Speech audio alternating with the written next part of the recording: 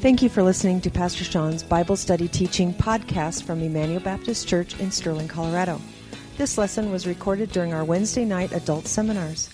For more information on Emmanuel Baptist Church, please visit our website at www.ebc-online.org. Now here's Pastor Sean.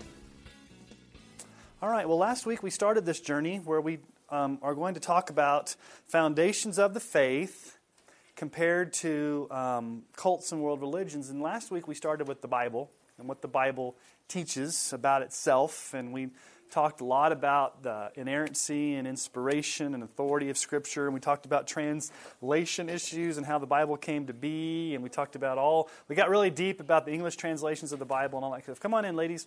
And so tonight we are going to talk about God. So that's a good Sunday school answer. So if I ask you a question, you just say, God, and you got, no. So if we were to go out on the streets of Sterling or northeastern Colorado today, and we were to ask people, just a generic question, who do you think God is? We would probably have a lot of different answers. A lot of different answers. Now, if we were to go into Denver, we'd probably have a whole lot more different answers. If you were to go to India, like Dave and I have done before, and you were to ask people, you get a lot of different answers. If you were to go to Saudi Arabia, you're going to get a lot of different answers. And so what we're going to look at tonight is the basic foundational truth of Christianity. And if we don't get this truth right, we don't get God right. And if we don't get God right, we don't get the salvation right. And if we don't get salvation right, we don't get heaven right. And if we don't get heaven right, we don't get to go there. So this is like foundational stuff, okay? So what we're going to do is we are going to talk about the Trinity tonight, okay? Now, I don't expect you to fully grasp the Trinity because I don't fully grasp it. But we must believe it. There's a difference between understanding it and believing it, right? There's a lot of mysteries that we don't quite fully understand, but the Bible teaches. So let me give you a working definition, and then what we're going to do tonight is we're going to look at some scriptures that teach the Trinity. We're going to look at 3 foundations of the Trinity, and how if you get those foundations wrong, you get a heresy, and we're going to look at some other world religions and how they get God wrong, like Hinduism and Jehovah's Witnesses and Mormons and things like that. So let's just give a definition of the Trinity. Within the one being, that is God, there exists 3 divine persons, namely the Father, the Son, and the Holy Spirit, who are co-equal and co-eternal. Okay? So you need to get your Bible out because we're going to start looking at some scriptures that teach the Trinity. So let's just go right from the very beginning and let's go to Genesis 1:26. This first section here, I want you in your Bible. The rest of the time they're going to be on the screen and they're going to be on your handout, but I want you to dive into the Scriptures so that you can look at these yourself. And if you like to write in your Bible, some of you still have Bibles you write in, others you still swipe or flick or turn on whatever copy of God's Word you have. But if you have a pen tonight, you may just want to, it may be helpful for you in your Bibles on these passages of Scriptures out to the side in the margin, maybe just write a note to yourself, Trinity. This teaches the Trinity. It's just helpful sometimes as you're going through. If somebody asks you, where's the Trinity in the Bible? By the way, the word Trinity, if you were to look in a concordance for the word Trinity is not in the Bible per se. It's a Latin word. So the word Trinity is not in the Bible. The concept of the Trinity is. Okay? So let's look at Genesis 1:26. This is right from the beginning when God is creating humans.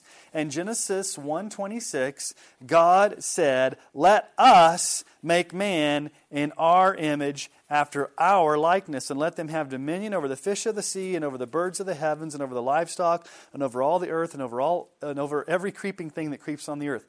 God said, "Let us." Who's the us that he's talking about? Himself, Jesus, and the Holy Spirit. Let us. Now, if it wasn't the Trinity being taught there, he would say, "Let me make man in my image." But he says, "Let us make man in our image." Okay, so that's not an explicit teaching of the Trinity, but by the fact that he says, "Let us," there's a multiplicity of persons there, but still one God. Okay? All right, let's move to the New Testament. We've got a little bit fuller teaching. Let's go to Matthew And let's look at the Great Commission, because this is probably the most famous passage of Scripture that actually has all three names of the Trinity. Matthew 28, 19, and 20 was famously been called the Great Commission. You should just underline this anyway, because this is the mandate to the church of what we're supposed to be about. So even if you don't write Trinity out the side, write, my job. Our job as a church, the most important thing we're supposed to be doing.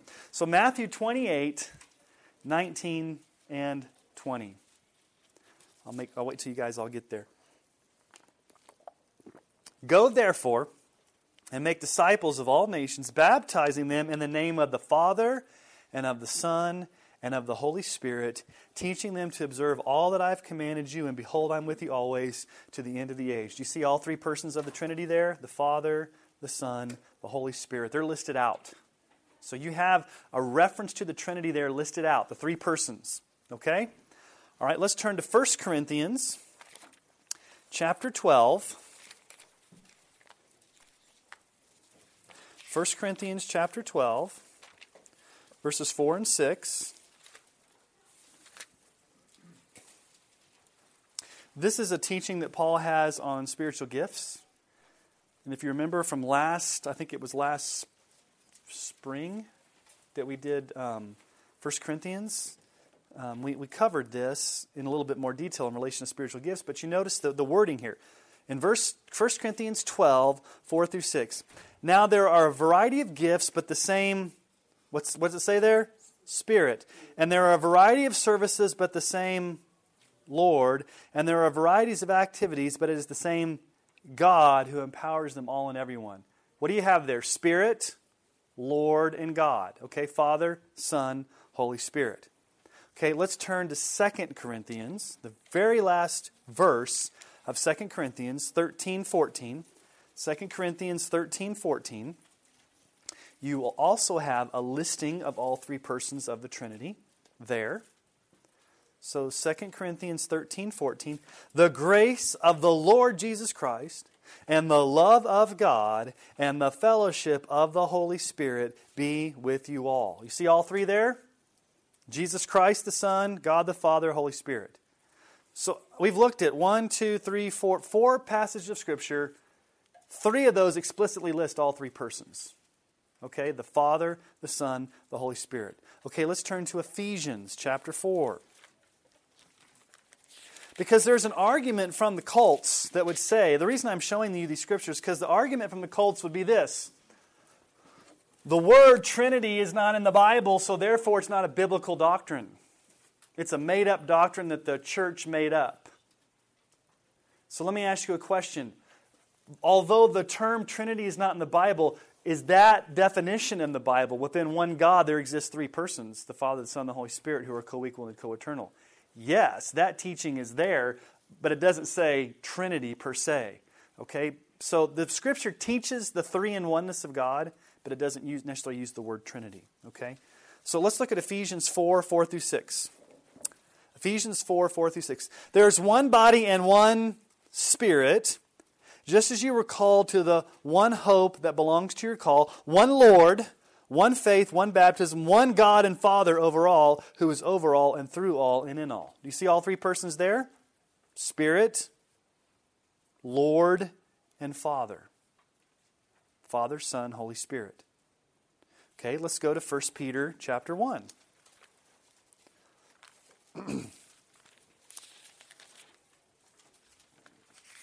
And sometimes the order's it's not always Father, Son, Holy Spirit. Sometimes the orders is mixed around depending on how the author words it. But all three persons are there. 1 Peter 1, chapter 1, verse 2. It's in Peter's greeting. 1 Peter chapter 1, verse 2. Well, let's just start in verse 1 because it's kind of in the middle of a sentence. 1 Peter chapter 1, verse 1. Peter, an apostle of Jesus Christ, to those who are elect exiles of the dispersion in Pontus, Galatia, Cappadocia, Asia, and Bithynia, according to the foreknowledge of God the Father, in the sanctification of the Spirit, for obedience to Jesus Christ and for sprinkling with His blood. Do you see all three there? That's very explicit. God the Father, sanctification in the Spirit, and Jesus Christ. So you have all three persons of the Trinity there too. Father, Son, Spirit. Now let's go to Jude, the little book between Revelation and 3 John. Jude.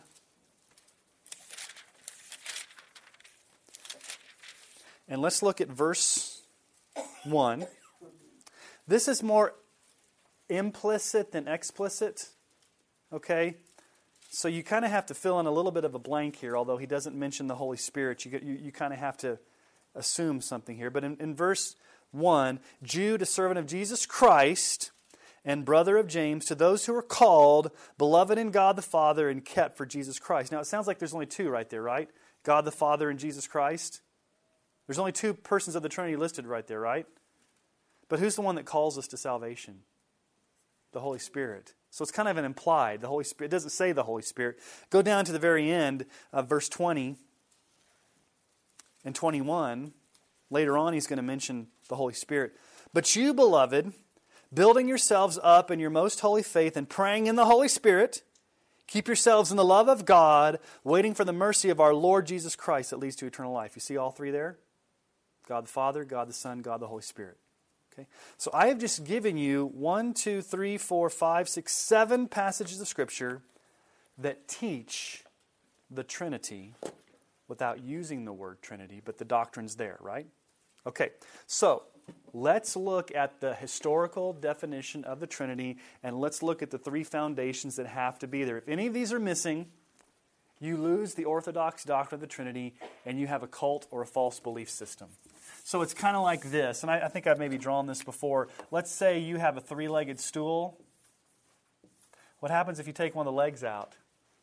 It falls over. It's not going to stand up. So if any of these three are missing, you've got a cult or you've got another world religion. So you have to have all three. Okay, so what are these three bedrock truths that have to be in our definition of the Trinity? Well, the first one's probably the easiest, and here's the first one. There's only one God. One in essence or substance or being. That's a key word. God is one in essence or being. Do you guys understand what we mean by one in essence or being? That he's one. He's not different gods, but he's one God in his person, or not necessarily in his person, but in his essence. Okay, let me give you some scriptures here. This time we'll have them on your sheet here. This is the Shema. And why is it called the Shema? Because the Hebrew word for hear is the word Shema. Hear, O Israel, the Lord our God, the Lord is one. You shall love the Lord your God with all your heart, with all your soul, and with all your might. What does it say about God? He is one. And Jesus even reiterates this, doesn't he, in the New Testament? When they come to him and say, what's the greatest commandment? You've heard it said, hear, O Israel, the Lord your God, the Lord is one. Jesus, God didn't say, hear, O Israel, I am many gods. He says, I am one. Okay? Isaiah 45, 5 through 6. I am the Lord. There is no other. Besides me, there is no God. I equip you, though you do not know me, that people may know from the rising of the sun and from the west that there is none besides me. I am the Lord, and there is no other. What's the first commandment? You shall have no other gods.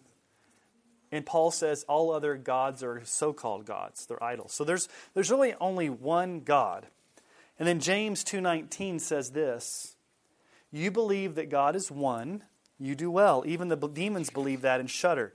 Contrary to popular opinion, demons have pretty good theology. Now, it doesn't mean that they're saved. But demons know the Bible. Demons know the Scriptures. They distort it. They don't obey it. But right here it says the demons know that. The demons know there's one God. You do well to believe that. It's basically what James is saying is that's Christianity 101. That there's one God. Even the demons know that. Okay? So if you deny the oneness of God, what's the heresy? Polytheism. Okay, what's poly? Many. Theism is God. So many gods. So let's talk about Hinduism for a moment because we have a partnership in India. And as a matter of fact, you guys can be praying for me. I'm going February 20th through the 28th to India, which I need to start working on my visa tomorrow. and I'm going to go out there and do a retreat with our team and then go into the villages for a couple of days. But one of the things, and you can talk to Dave as well, is, let's just be honest, Dave. Are there gods all over the place there? Every time you turn around the corner, there's a temple of some type of god. The missionary, our partner, was telling me, maybe it was back in the beginning of the fall, how I just got on a Skype call with him, and he said he just was coming out of the coffee shop, and he heard this ruckus and heard this huge noise, and he was like, what in the world's going on? Well, it was a Ganesh baptism, or Ganesh. You're like, what's Ganesh? Ganesh is the elephant god. And it was this huge, 15-foot tall elephant that everybody was taking down the street, and they went out in the ocean to baptize the idol, and everybody was, jumping up and down. But there's elephant gods all over the place. When we went to the town, we went prayer walking in a town. We just walked through this town, and you go into picture. I don't even know how to describe it to you. Picture. I'll draw it the best I can. And those of you listening on the internet or on podcasts, use your imagination. So, all right, here's a road. And just picture trash and just stuff all over the place. And they have these little huts that are businesses. And so this business right here may be somebody selling chickens. And the chickens are out there and their flies are all flying around them. And this guy may be selling spices. And so you just go from place to place, and they'll be sitting down with fruit out on a mat or something. And there's cows walking around eating the trash. And there's people riding motorcycles and honking. And there's auto rickshaws running around. And so, you go into these. So we went into a hardware store. Now, when you guys think of hardware store, what do you think? Home Depot, okay. The hardware store was about the size of from where Don, right here, and so maybe not even that big. And so we walk in, and two tall white guys walk in, and the Indian guys are like, "Oh wow, what are you doing? You're good customers." And so, what are you doing here? What are you doing in our town? And I'm like, "I'm glad you asked." I said, "We are walking around your town, just wanting to meet people and to find out if you know Jesus." "Oh, I know Jesus. And then he brings somebody else. He's like, "But I don't believe Jesus. I know Jesus, but I don't believe Jesus." And I said, "Well, tell me, who do you believe in?" And then he started going through all these different gods. And I started to ask him, okay, what does this God do for you? Well, this God helps me with my family. What does this God do for you? Well, this God, so all his gods did all these different things for him. And then I finally said, "Well, do you ever have peace that any of these gods are ever going to answer you?" And then he got real quiet. He's like, "I don't speak," started to not speak English anymore.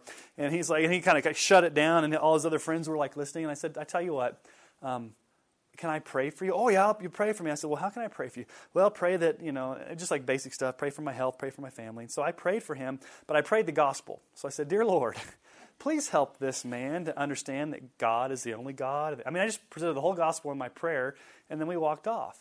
But there's gods all over the place in Hinduism. So let me give you just Hinduism 101 here. Brahman, number one thing you need to know about India is it's a caste system, and what they call the forward caste, or what the higher caste are. And there's forward caste and lower caste. The highest caste in India are the Brahmins. They are the intellectuals. They are the power people. They're the ones that have elevated to the highest level. And so in their view, God, or Brahman, is an impersonal, ultimate, unknowable force. It's a spiritual reality. So some Hinduism personalized Brahmins as Brahma. He's a creator with 4 heads, symbolizing creative energy. And then you've got Vishnu, preserver, the god of stability and control. And Shiva, the destroyer, god of endings. So there's kind of like a yin-yang, like a karma type thing. And some gods can kind of get mad at each other. And so most Hindus worship a lot of Vishnus, Krishna, Ganesh. If you actually ask a Hindu how many different, whatever God's going to help them. Like when I ask our missionary, why are they worshiping these? Whatever God can help them. And so Hindus claim that there are 330 million gods.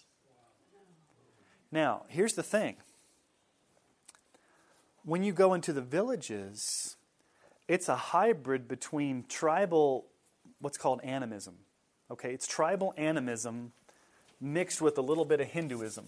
So, this is not on your sheet, but animism Does anybody know what animism is? It's the worship of ancestors and evil spirits. So a lot of these people are afraid that their dead uncle's going to come back and put a curse on them. So they always live in fear.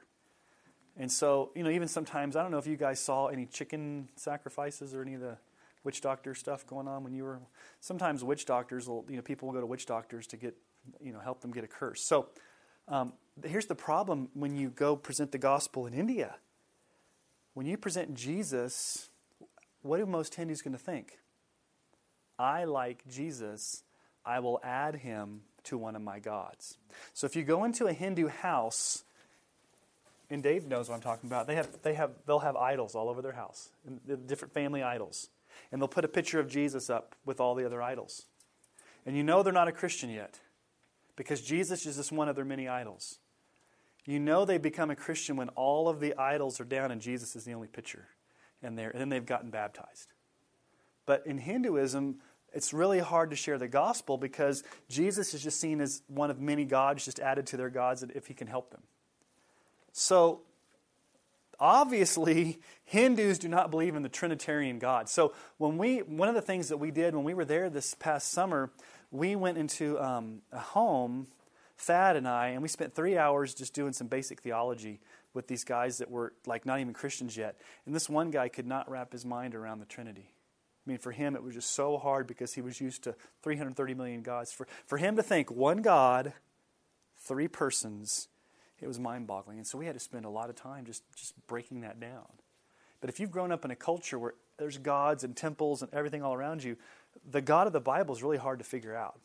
So that we have a challenge when we do evangelism and missions in India because we're starting from a totally different cultural and religious foundation. Does that make sense?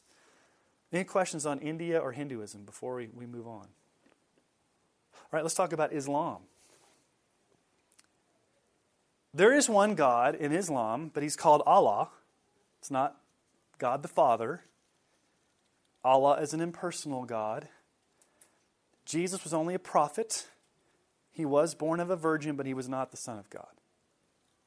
So, in a sense, you could say that Islam is monotheistic, but they're not Trinitarian. They don't believe in a personal father. They just believe that Allah is a God, one God, but he's kind of impersonal and mean. And you got to kind of do a lot to please him. And at the end of the day, you don't know if you've done enough. Okay, so foundation number one, there is one God. If you get that wrong, you get polytheism, which is what Hinduism really is a big one out there. Here's number two. Distinct persons. Three distinct persons. They're one in essence, so it's one God in essence, but the triune God exists in three distinct persons. So let me just kind of define this for you. In other words, the Father is not the same person as the Son. The Son is not the same person as the Holy Spirit. The Holy Spirit is not the same person as the Father. Okay? But they all share the same essence as God, right? So, is the Father God? Yes. Is Jesus God? Yes. Is the Holy Spirit God? Yes. But are they three distinct persons? Yes. Do they all share the same godhood of God? Yes. Okay? I'm not asking you to try to fully understand it. Just believe it. So, let's go to the Gospel of John, and I want to teach you the distinction between persons and the fact that they share the same essence in God. Now, we're going to talk a little bit more about God the Father and Jesus the Son, but let's look at John 1:1. And I may have taught this before, but I'm going to teach you a little bit of Greek. Just a little bit, not enough to scare you. So John 1:1. In the beginning was the Word, and the Word was with God, and the Word was God. He was in the beginning with God. All things were made through Him, and without Him was not anything made that was made. Okay, let's just ask some questions. Who is the Word? No, who is the Word? Jesus. Okay. So you have two terms there, right? The Word and you have God, which we assume is who? The Father. Okay. So in John 1:1, you have two persons, right? You have God the Father and Jesus the Son. Two distinct persons, right? Not the same person. But what does it say about Jesus? Jesus was God, right? But at the same time, Jesus was with God. So how can you be God and be with God at the same time?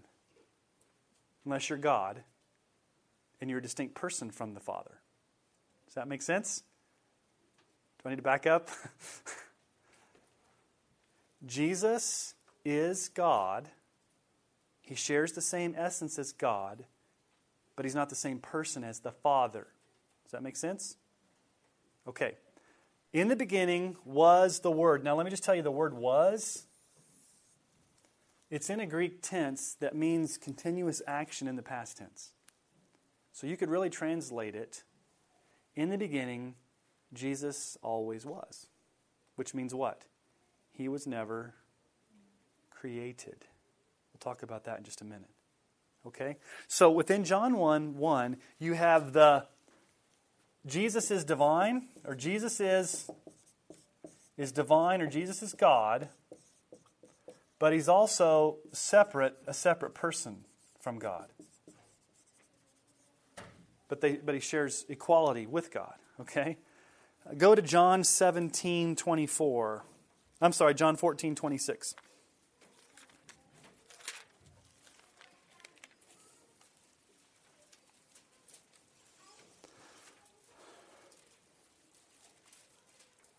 John 14:26.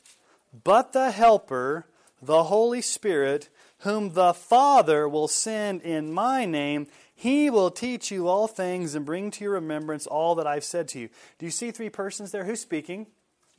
Jesus. And what does He say is going to be sent? The Holy Spirit. And who's going to send the Holy Spirit? The Father. So you see three persons? Okay, so they're three distinct persons. The Father's different from the Son, the Son's different from the Holy Spirit, but they all share the same essence as God. Okay, John 17:24. Turn there real quick.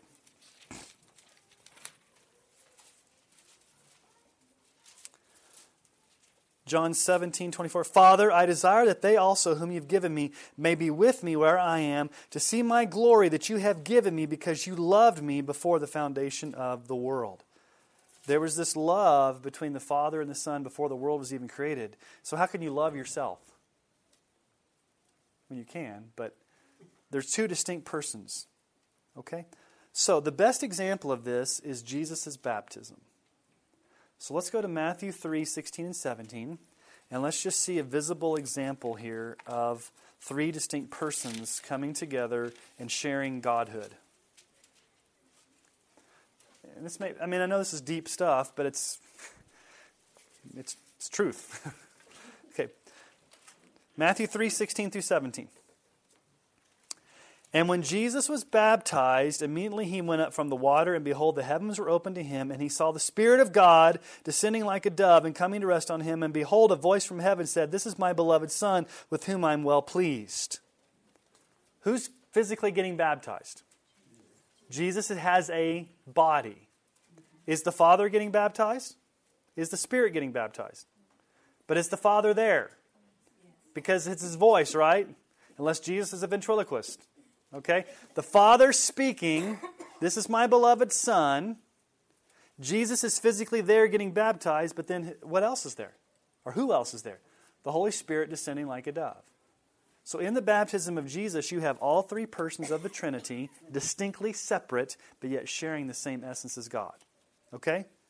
So, foundation number one God. Foundation number two, within this one God, there are three persons. Distinct persons, the Father, the Son, the Holy Spirit. Now, if we deny the personhood of the three persons, if we deny the distinct persons of the Trinity, we commit the heresy called modalism. I want to teach you about modalism tonight because modalism is alive and well in our world today. It's been around from the very beginning, but there are huge proponents of modalism today that you may not even know who are modalists. What in the world is modalism? Here's a definition of modalism, okay? It comes from the word mode. Modalism claims that there's one person who appears to us in three different forms or modes. How is that different? There's one person. What does the Trinity say? There are three persons that all share Godhood. Modalism says there's one person who shows up in three different modes. So it'd be like this. I'm one person, right? And I may show up to Dawn as her husband, and I may show up to my boys as their father, and when I go hang out with my parents, I show up to them as their son. I'm playing three different roles or having three different modes, but I'm still the same person. That's not the Trinity. Because how many persons do you have? Three persons, not one, playing three modes. Okay?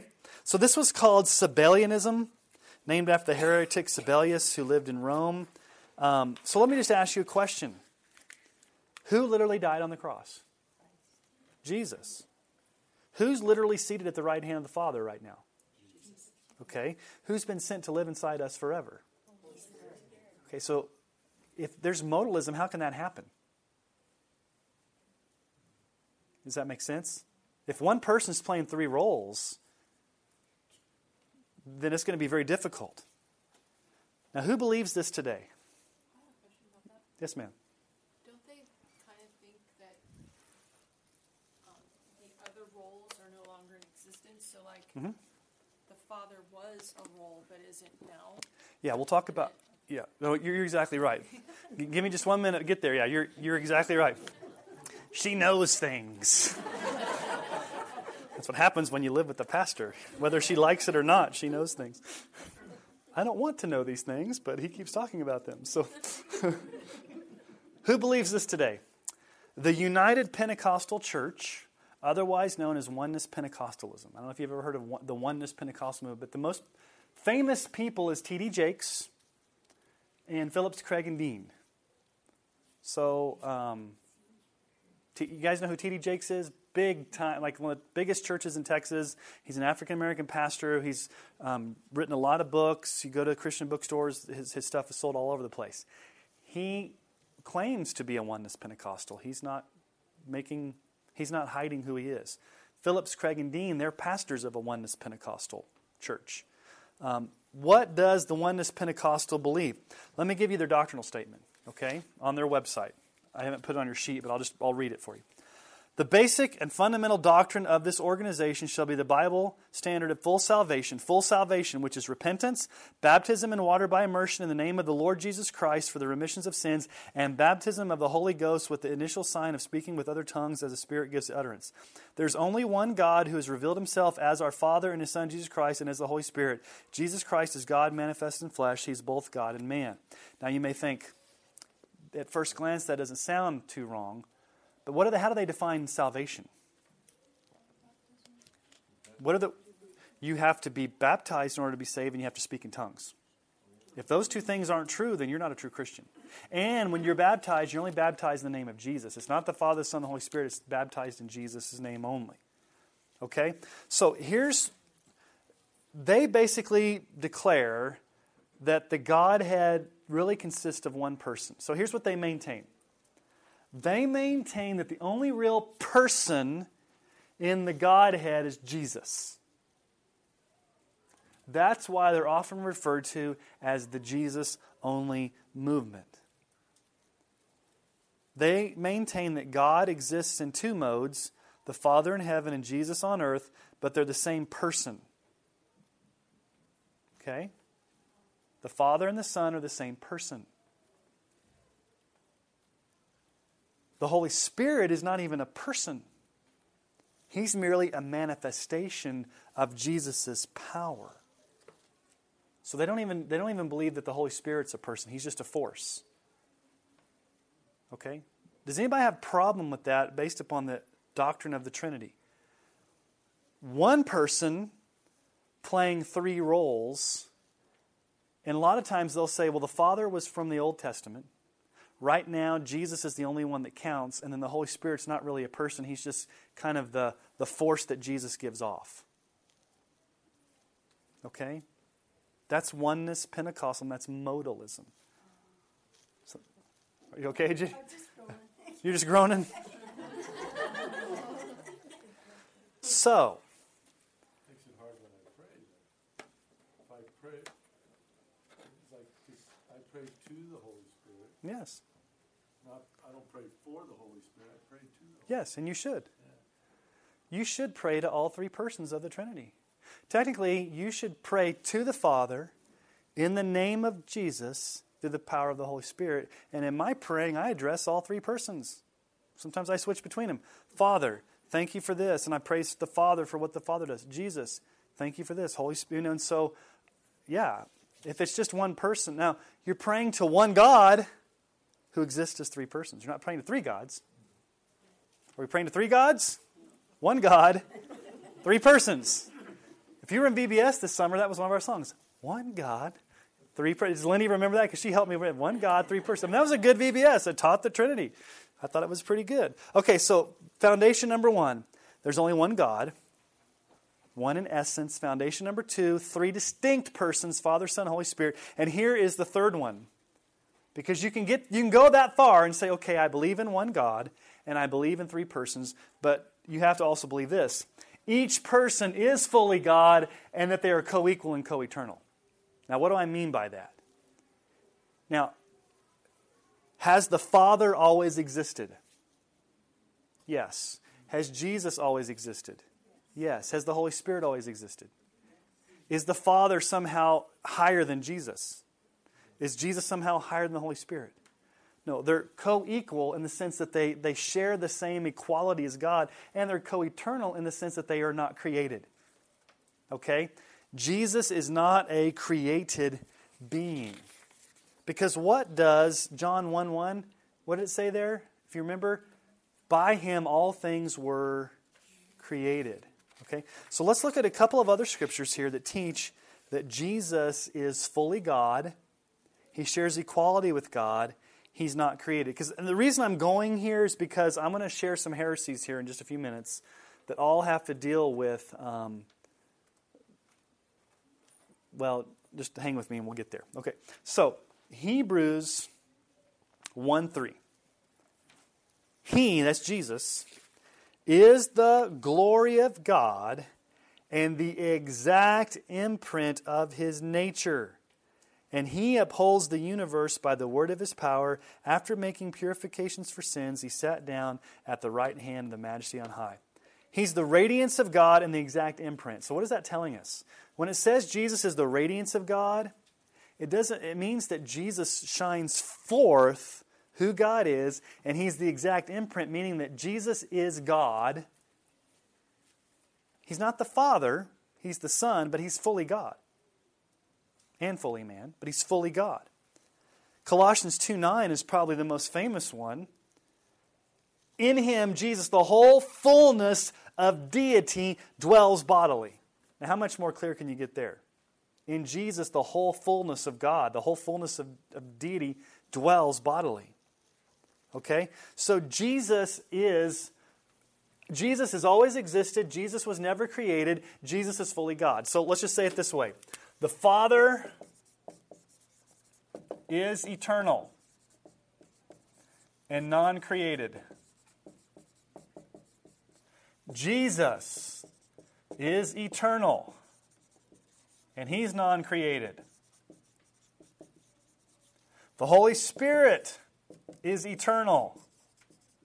He is non-created. And all three are equal in being God. Okay? The Holy Spirit is God. Psalm 137, or Psalm 139, 7 and 8. Where shall I go from your Spirit, or where shall I flee from your presence? If I ascend to heaven, you are there. If I make my bed in Sheol, you are there. The implication is, I can't go anywhere to be outside of your Spirit, because your Spirit is God. 1 Corinthians 2, 10 through 11. These things God has revealed to us through the Spirit. For the Spirit searches everything, even the depths of God. For who knows a person's thought except the Spirit of that person which is in him? So also no one comprehends the thoughts of God except the Spirit of God. Who's the only person that can know the thoughts of God? God. So the Holy Spirit is God. He's distinct from the Father, but He is God. Now, if we deny the co-eternality and co-equality of the three persons of the Trinity, we're going to commit many heresies, okay? These are ancient heresies that came about in the first 300 or 400 years of the church. Ancient heresies, and they rear their ugly heads all throughout history. And I'll give you the ancient heresy, and then we'll talk about the modern day heresy. But you need to know these, okay? I think they're important. The first one is called Arianism, okay? Named after a guy named Arius. What is Arianism? Arianism is the denial that Jesus is fully God. He was the first quote-unquote created being of God and is therefore subordinate to the Father. Where do they get this? Well, let's look at Colossians 1, 15 through 17, and let me teach you some Greek because they don't understand Greek. Okay? He, Jesus, is the image of the invisible God, the firstborn of all creation. For by him all things were created in heaven and on earth, visible and invisible, whether thrones or dominions or rulers or authorities. All things were created through him and for him, and he's before all things, and in him all things to hold together. What they key in on is that word firstborn. Okay? Now, when you guys hear the term firstborn, what do you think? The what? Okay, the firstborn son of a family. But what do you also think? There was a beginning. Now, when Jesus... Well, we'll talk about this when we get to Jesus, so hold that thought. Does this term mean first created? No. The Greek term there, prototokos, the Greek term firstborn does not mean first created. That's what they believe. The cults believe that Jesus was the first created. That's not what the word means. It's used metaphorically throughout the Old Testament to refer to the title of the firstborn son who has full authority or the birthright to be the leader of the family. So it's a title. So when it says Jesus is the firstborn, basically what it's saying is Jesus is the one who has all authority and power and majesty because he is the one who holds the title of being the Son of God. It's not that Jesus was the first created being. Okay? Now why is that important? Because both Jehovah's Witnesses and Mormons believe that Jesus was created. Okay, let's talk about Mormonism for a minute. For a minute? Oh, come on, we can go on forever. All right, let's just stop. Okay. Here's the thing about cults. They use the same terminology we do, but they have very different definitions of what they mean. So you go talk to a Mormon and say, are you a Christian? Yes. Do you believe Jesus died on the cross? Yes. Do you believe salvation by grace? Yes. They will say yes to those things, but they have different meanings of who Jesus is and what grace is and what it's all about. So we have to define terms. So they call God Heavenly Father. Do we not call God Heavenly Father? Mormons call God Heavenly Father. But they believe that God is an exalted man with a physical body of flesh and bone. Joseph Smith said this: if the veil were rent today and the great God who holds this world in its orbit and who upholds all worlds and all things by his power was to make himself visible, I say if you were to see him today, you would see him like a man in form. Does God the Father have a body? No. Who's the only person of the Trinity that has a body? Jesus. Okay? He says in the Doctrine of Covenants, the Father has a body of flesh and bone as tangible as man's, the Son also, but the Holy Ghost is not a body of flesh and bones, but is a personage of spirit. Were not so, the Holy Ghost could not dwell in us. Here's what they believe. Jesus was the spiritual firstborn Son of God in the pre-existence. Every person who was ever born on earth was our spirit brother or sister in heaven. The first spirit born to our heavenly parents was Jesus Christ, so he's literally our elder brother. God, since God's a man, and Mary had sex, and that's how Jesus was conceived. Through a literal sexual relationship between God as a man and Mary. Okay? Let me give you some quotes. You're not supposed to get it. He's also, let me give you some quotes here. Jesus is the only begotten physical offspring of God by procreation on earth. Jesus is the only person on earth to be born of a mortal mother and an immortal father. That is why he's called the only begotten Son. Okay? Begotten. I was thinking about this when I was taking a shower today. Sometimes I think about theology in the shower. I'm like, I'm going to teach on this tonight, and I don't even know if they know what begotten means. Do you guys know what like, this is an old King James word. It's from John 3:16, right? For God so loved the world that he gave his only... What in the world does begotten mean? Somebody tell me. Does anybody know what begotten means? You thought you did? Okay. Do we use that term anymore? What does it sound like? What does begat mean? Okay. Okay, so two people came together and had a child. Okay. That's not what the word means. Okay? Let me give you the word in Greek. It's called monogenes. What? Can't read it? It's monogenes. You don't have to know the Greek, but let me tell you what it means. It means unique or one and only. So if you have an NIV, they've translated it pretty good. Who has an NIV? Read John 3:16 in NIV tonight. Not that the other ones are wrong. It's just I think the NIV kind of gets to the... We don't use the term begotten today, but the NIV has taken what this Greek term is and given it to us in what probably is the best translation. So somebody read it tonight. For God so loved the world that he gave his one and only Son, that whoever Yeah. believes in him shall not perish but have eternal life. What does the NIV say? One and... That's really what the word begotten means, that Jesus is the one and only. It's not that he was first created. It wasn't that he was first came into existence. It just means that there's only one Son of God, and it's Jesus, and he's got the title of the firstborn because he's the master and ruler. But it doesn't have anything to do with him being created at all.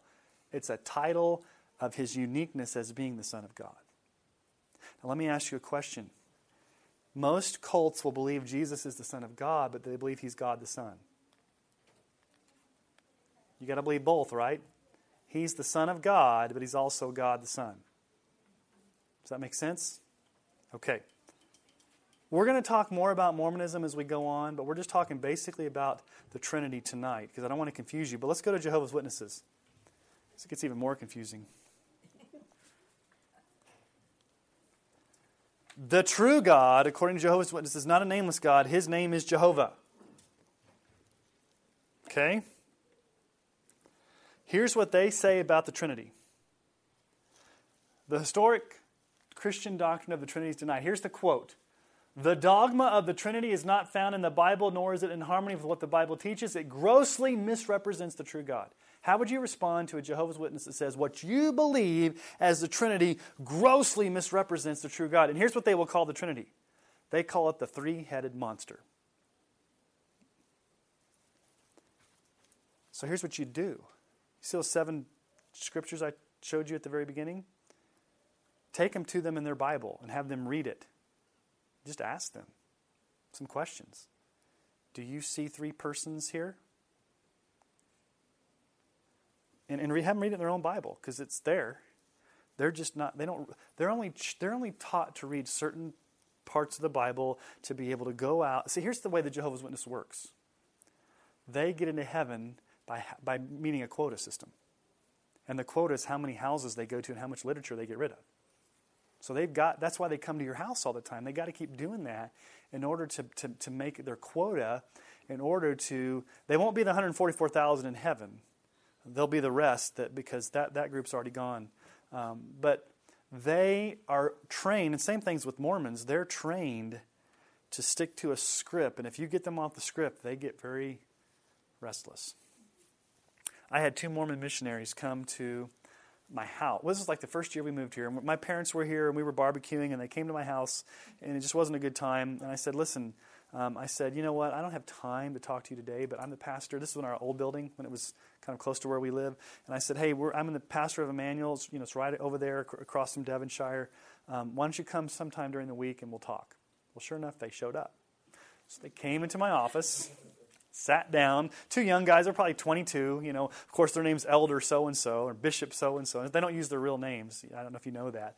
And so they came up on their bicycles and their white shirts and their little name tags, and they sat down, and I totally blew. I started. Here's where I started with. I started with the absolute sovereignty of God and salvation, and they were like, "You talk different than a lot of pastors in this town that we've talked to." And I said, "Well, I'm coming from a different perspective on God's absolute sovereignty." And they didn't have answers for what I was talking about.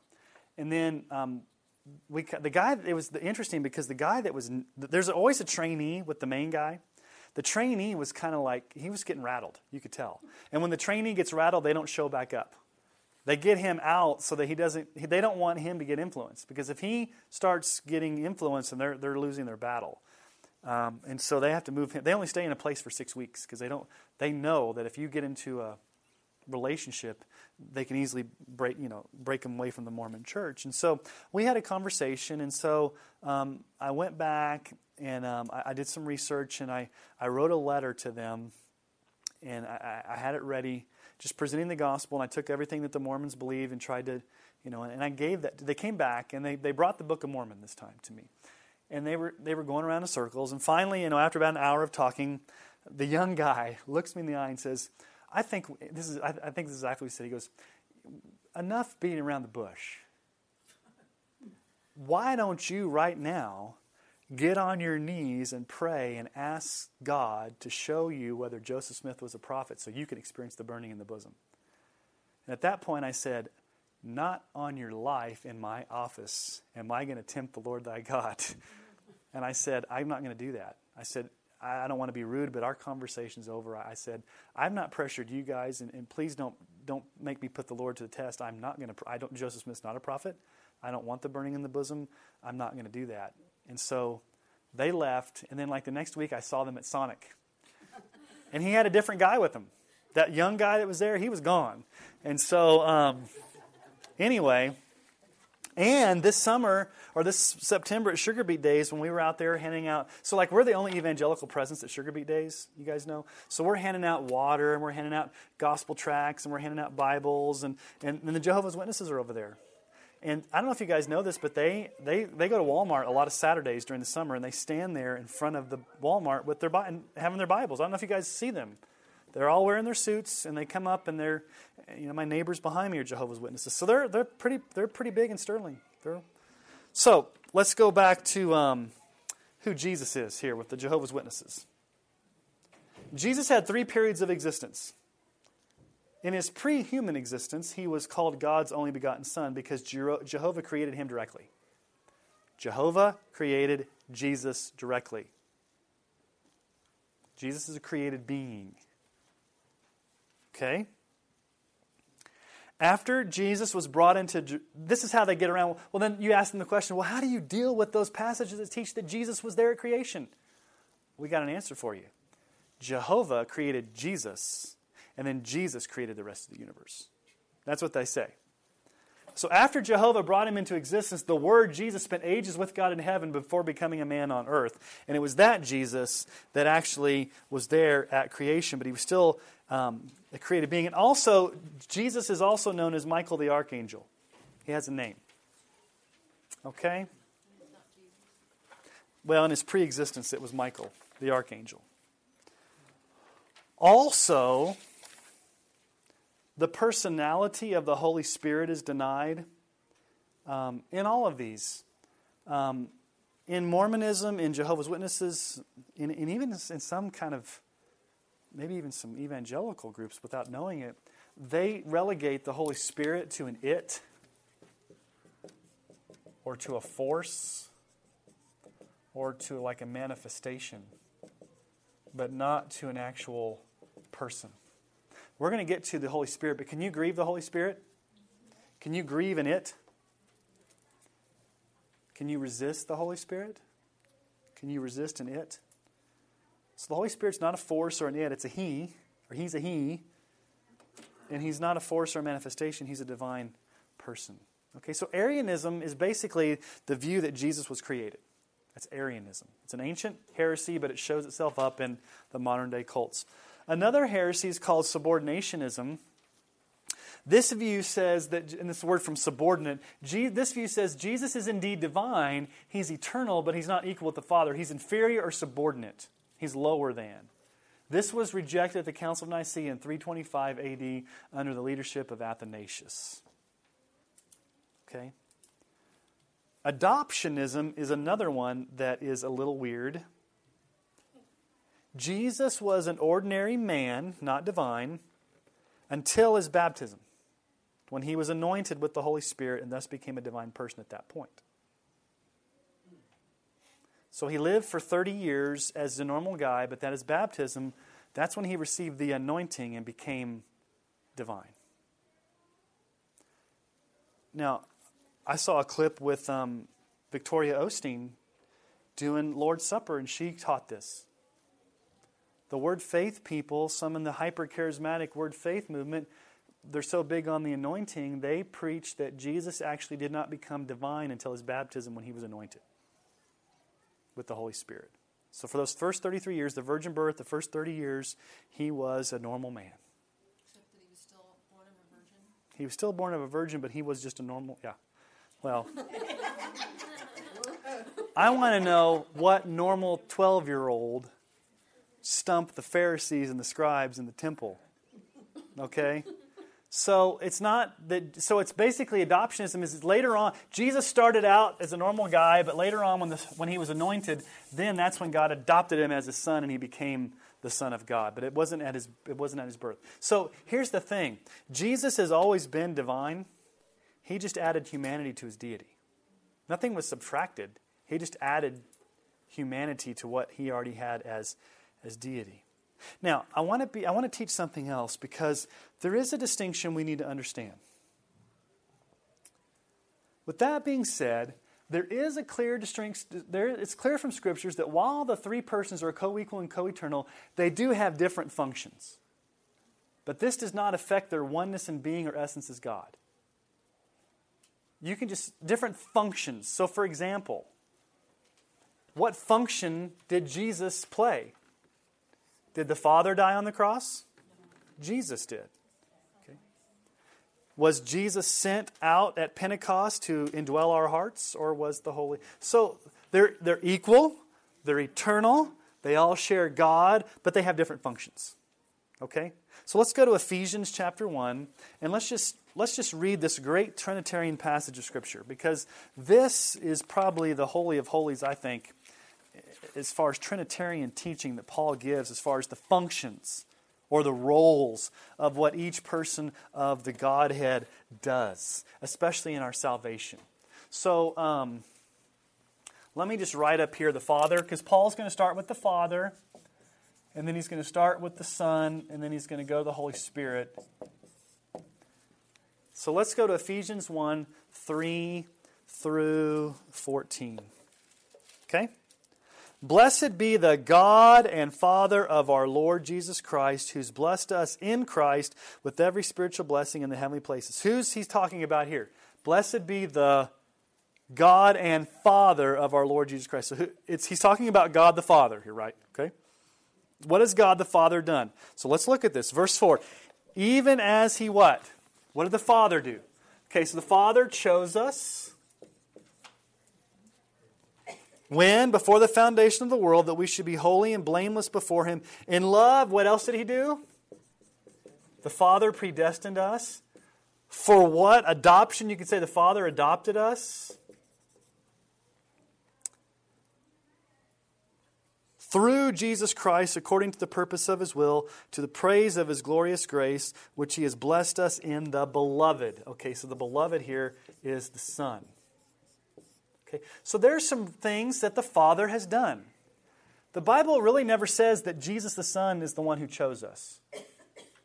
I mean, He chose His disciples, but really the Scripture teaches it was the Father who chose us, who predestined us, who adopted us into His family. Now, it doesn't mean that Jesus can't do those things, or that He's not able to do those things, because He's God. It's just that those roles have been really defined through Scripture to the Father.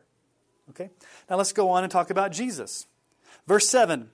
In Him, the Beloved, we have redemption through His blood. So who are we talking about now? Jesus. So blood, cross, We've got redemption, the forgiveness of sins according to the riches of His grace, which He lavished on us in all wisdom and insight, making known to us the mystery of His will according to His purpose, which He set forth in Christ as a plan for the fullness of time to unite all things in Him in heaven and on earth. So this is talking about the cross, okay? So in eternity past, God the Father chose us for salvation. At a point in time, Jesus was born and He literally died on the cross. The Father didn't die on the cross. The Holy Spirit didn't die on the cross. Jesus is the one who died on the cross, okay? So what happened after Jesus died on the cross? He rose again. Then what happened after He rose again? He appeared for 40 days, and then what happened? He went back up to heaven. So where's Jesus now? He's in heaven with a body at the right hand of the Father. Who did He send? The Holy Spirit. Okay, so let's see what Paul says here. Verse 11, in Him we have obtained an inheritance, having been predestined according to the purpose of Him who works out all things according to the counsel of His will, so that we who were the first to hope in Christ might be to the praise of His glory. In Him also, when you heard the word of truth, the gospel of your salvation, and believed in Him, were sealed with the promised who? Holy Spirit, who is the guarantee of our inheritance until we acquire possession of it to the praise of His glory. What Paul's saying is that when you became a Christian, you were sealed. Or the Holy Spirit was the depositor. He was the guarantee, which means that He came and took up residence in you as the down payment that you're going to get to go to heaven. And He's always going to live in you. And so the Holy Spirit is the one who comes and causes you to be born again. He comes and lives in you. He's the one that's going to dwell in you to make sure that you get to go to heaven. Okay? So, does Jesus, in a sense, dwell in you? Yes, but through the Holy Spirit, because Jesus is in a body in heaven. Does the Father love you? Yes. But did the Father die on the cross for you? No. Did the Holy Spirit? So, they all share the same Godhood. They're all three are equal. They're three distinct persons, but the Scripture seems to indicate that there's different roles that the different persons of the Trinity play. And this helps us in our praying. Like you said, John. So there's some things that we can praise the Father for that He's done, and there's some things we can praise the Son for, and there's some things we can praise the Holy Spirit for. I'm not trying to nitpick people's prayers, and you shouldn't nitpick people's prayers, but sometimes you can tell a person's misunderstanding of the Trinity by how they pray. And they may not even mean it, but let me give you an example. Dear Father, thank you for dying on the cross for me. Does that make any sense? Dear Lord Jesus, thank you for dying on the cross for me. Okay. So some people confuse the persons of the Trinity. And I'm not sitting here to nitpick prayers, but sometimes the more you understand the Trinity, the more it deepens our understanding of who God is, the more it helps us in our prayers, the more it helps us to praise Him for all three persons for what they've done in our salvation. Okay? Any questions on that? All right, what I want to do, what have our Baptist confessions had to say about the Trinity? I wish that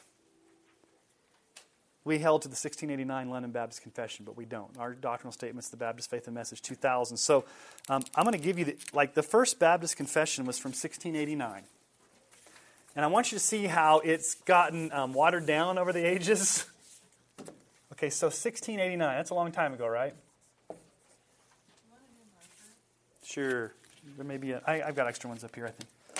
1689. There we go. The London Baptist Confession of 1689. Let me read to you what it says about... Let me just give you what it says about the Trinity. See if you guys... it's very clear. In this divine and infinite being, there are three persons, the Father, the Word or Son, and the Holy Spirit, one of substance, power, and eternity, each having the whole divine essence, yet the essence undivided. The Father is of none, neither begotten nor proceeding. The Son is eternally begotten of the Father, the Holy Spirit proceeding from the Father and the Son, all infinite, without beginning, therefore but one God, who is not to be divided in nature and being, but distinguished by seven peculiar relative properties and personal relations, which doctrine of the Trinity is the foundation of all of our communion with God and comfortable dependence on Him. That was really fast. Deep. All right. Let's go to the New Hampshire Confession of 1833.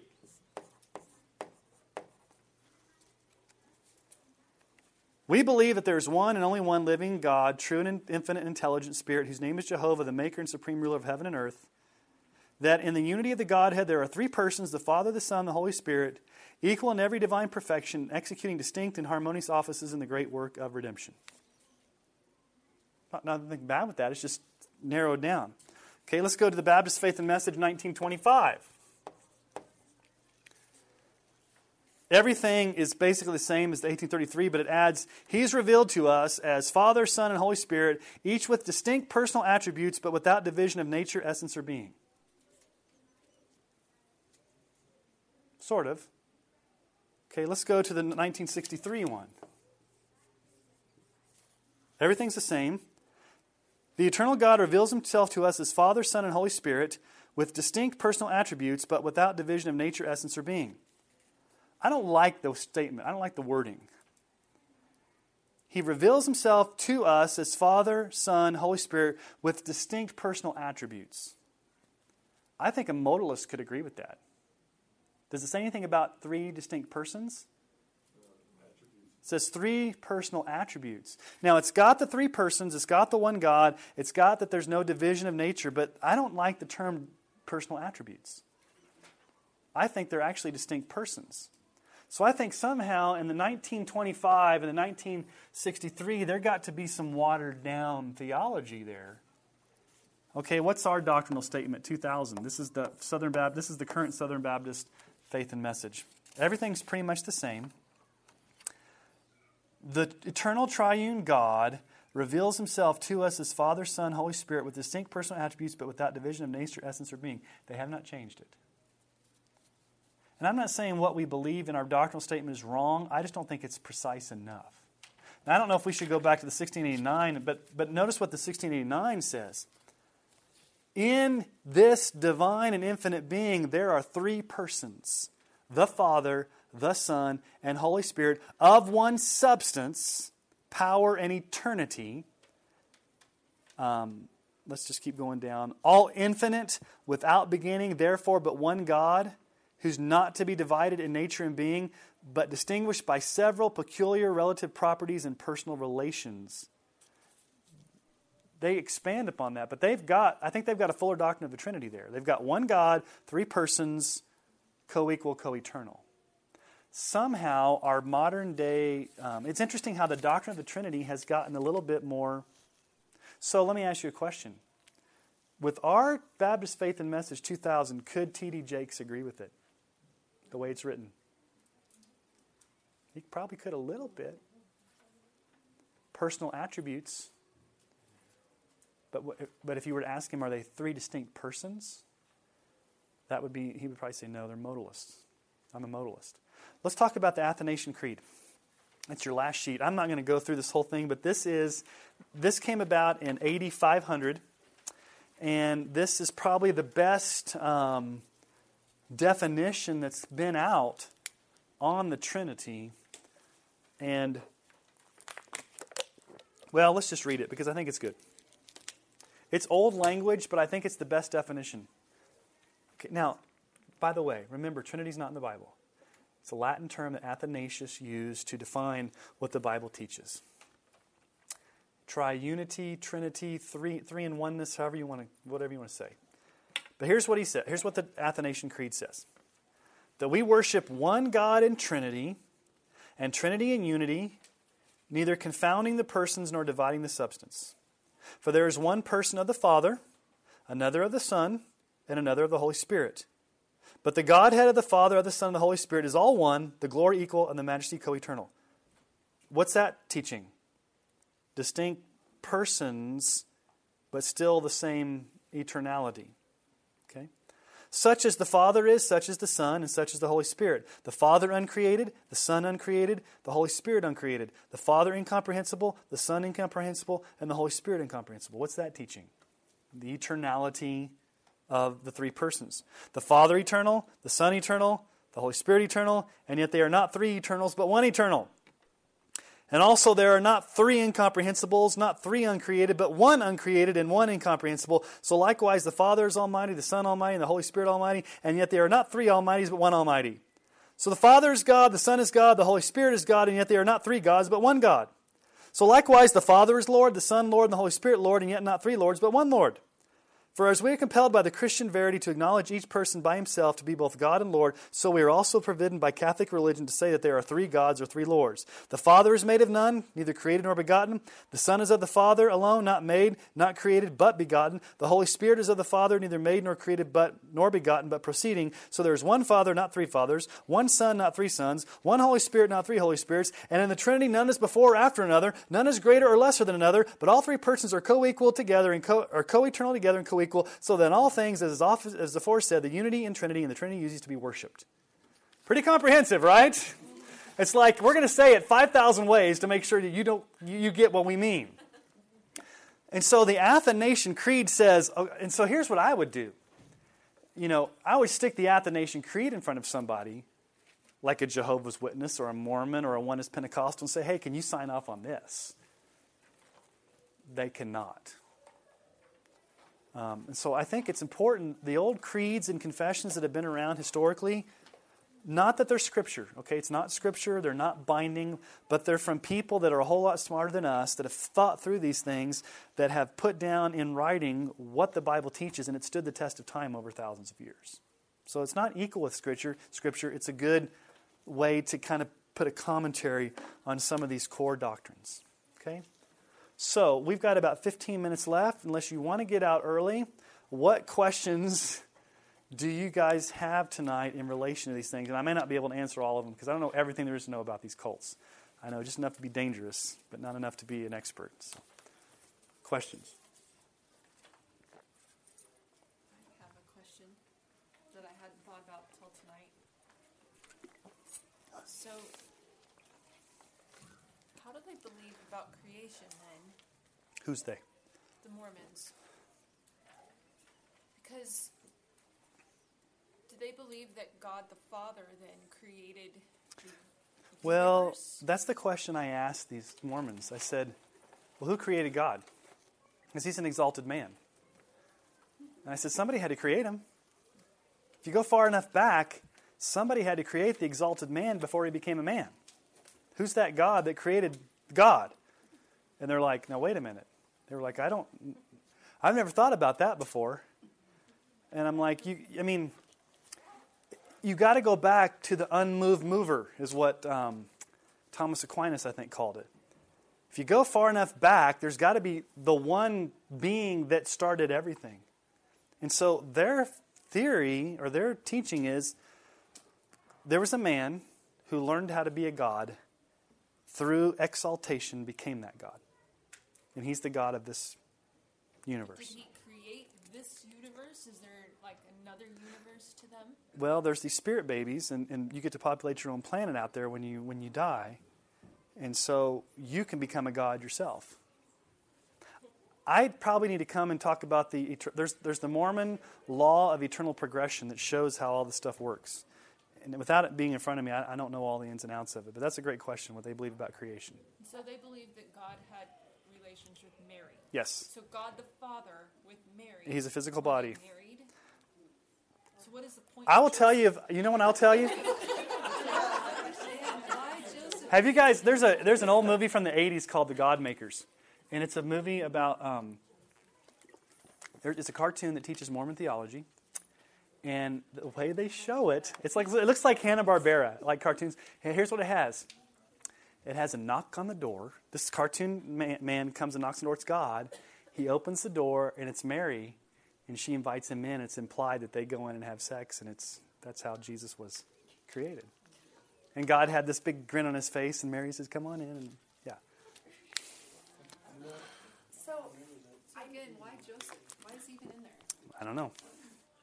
Yes. This, Carla. it sounds pretty patriarchal to me, so what happens to all the women? I mean, Yes. assuming that men get the planet. Yes, probably, yes. So where do the women go? Well, here's the thing, Carla. Here's the thing in Mormon theology. As a woman, you really have nothing going for you unless you marry a Mormon guy. You go on the coattails of your Mormon husband. That's why it's important that you get married in the temple to a Mormon husband and you put out a lot of babies so that you can somehow like rule with your husband. But you have no real identity in and of yourself. It may have gotten a little bit more progressive, What happens but to women that don't marry a Mormon man? they don't get as much of a. Does some claim There's they have there's three levels of heaven. So they don't get the highest level of heaven. They get like a lower station. Christians don't go to heaven. Christians don't go to heaven. If you what? Yeah, your husband chooses. So I will say this, Carla. Mormonism is very patriarchal. It's very misogynist, and it's very yeah, it is. They're very controlling. Yeah, there's not a lot of hope for There's not a lot of hope for Mormon women to have an identity in Christ. Well, they don't believe in the right. I mean, just to have what you as Christian women have, like whether you're married or not. My identity is in Christ. My salvation's in Christ. He is the one who I'm serving, and whether I have a husband or not, I know I'm going to heaven because I have Christ. They can't say that at all. Because Talk about the Holy Spirit? not much. It's more like a force. It's more like a like a power or like an energy. Yeah, or like Yoda, midi-chlorians floating around there. It's just. She created enough ruckus that Wow. they gave them back to, but then they had to move away from here. Yeah, I've heard stories. Here's the thing that's kind of discouraging, especially with like young people. I can't tell you, not a lot, but I know of a lot of people that have married or gotten a relationship with a Mormon thinking that it was just the same as Christian. And then you get in a marriage and it's got really bad implications because you're unequally yoked. And then it's just hard to navigate that. So. Anyway, any other questions? Did you have a question, John? Kind of back to this God and Mary. Yeah. Well, the whole reason, Christ went to the cross and sacrificed for us because he was sinless. Yeah. And became sin for us. Yeah. So, if he was born out of a relation, then he was born out of sin and was not sinless, so none of that makes any sense. Yeah. Well, when we get to the atonement, when we talk about the atonement, I don't want to do it. I mean, it's hard. We can get everything in one Wednesday night, but we're kind of going to go stage by stage. So when we get to the cross and the atonement, what we believe about the cross, then we'll compare it to like what they believe about what Jesus did and the life of Jesus. Because we're going to have a whole session on the deity and humanity of Christ and what the different heresies are that believe about. Some of this will be a repeat, but I just can't give everything to you on one night. So here's kind of where we're going. We're going to look at, like, tonight we did the Trinity. Next week we're going to do some attributes of God the Father. Then we're going to do Jesus the Son. Then we're going to do the Holy Spirit. Then we're going to talk about the cross. Then we're going to talk about salvation, the different things. And then we're going to talk about possibly like the human, like what they believe about people, humans, the sinfulness of humans. And then we'll talk about some other things before, I don't know, we'll figure it out. That's kind of where we're going. So, any other questions? Comments or snide remarks? One thing I do want to share this. As I'm preparing my message for this Sunday, one of the Paul's, I don't want to preach it because you're like, I don't want to hear it twice, but one of Paul is giving, one of the main themes of 1 Thessalonians is Paul's giving thanks. And what he's giving thanks for is, he says, I constantly give thanks to you as I remember you in my prayers, constantly remembering your labor of love, your work of faith, and your steadfastness of hope in the Lord Jesus Christ. And so he's giving thanks for the spiritual growth and the salvation of this church in Thessalonica. And it got me thinking about how thankful I am that, for my church family, that you guys have a passion and a heart to learn, to grow, that I see evidences of salvation and that God is really doing a work. And I just made me wonder, how often do we stop and give thanks to God, not only for our salvation, but for what God is doing in others around us? And one of the key terms in 1 Thessalonians is brothers and sisters. It's used 19 times. And so as brothers and sisters in Christ, are we thankful not only for our salvation, but for the evidence of God's salvation in each other? So I would challenge you this week in preparation for the sermon and just to be thinking about how can I be thankful for what God's doing in my church family? Just think about that. You have to know, kind of have to open your eyes and look. You can't just be all like, it's all about me. You got to be thinking about, your church family and how God, and like your daughter, she's getting baptized this Sunday. That's like, give thanks, because that's like a great moment that we can give thanks for God's grace. Because you guys got baptized, 2 years ago? And now she's old enough to make it her decision. And so, that's reason to give thanks as a church family, that young people are growing in their faith and getting baptized. So anyway,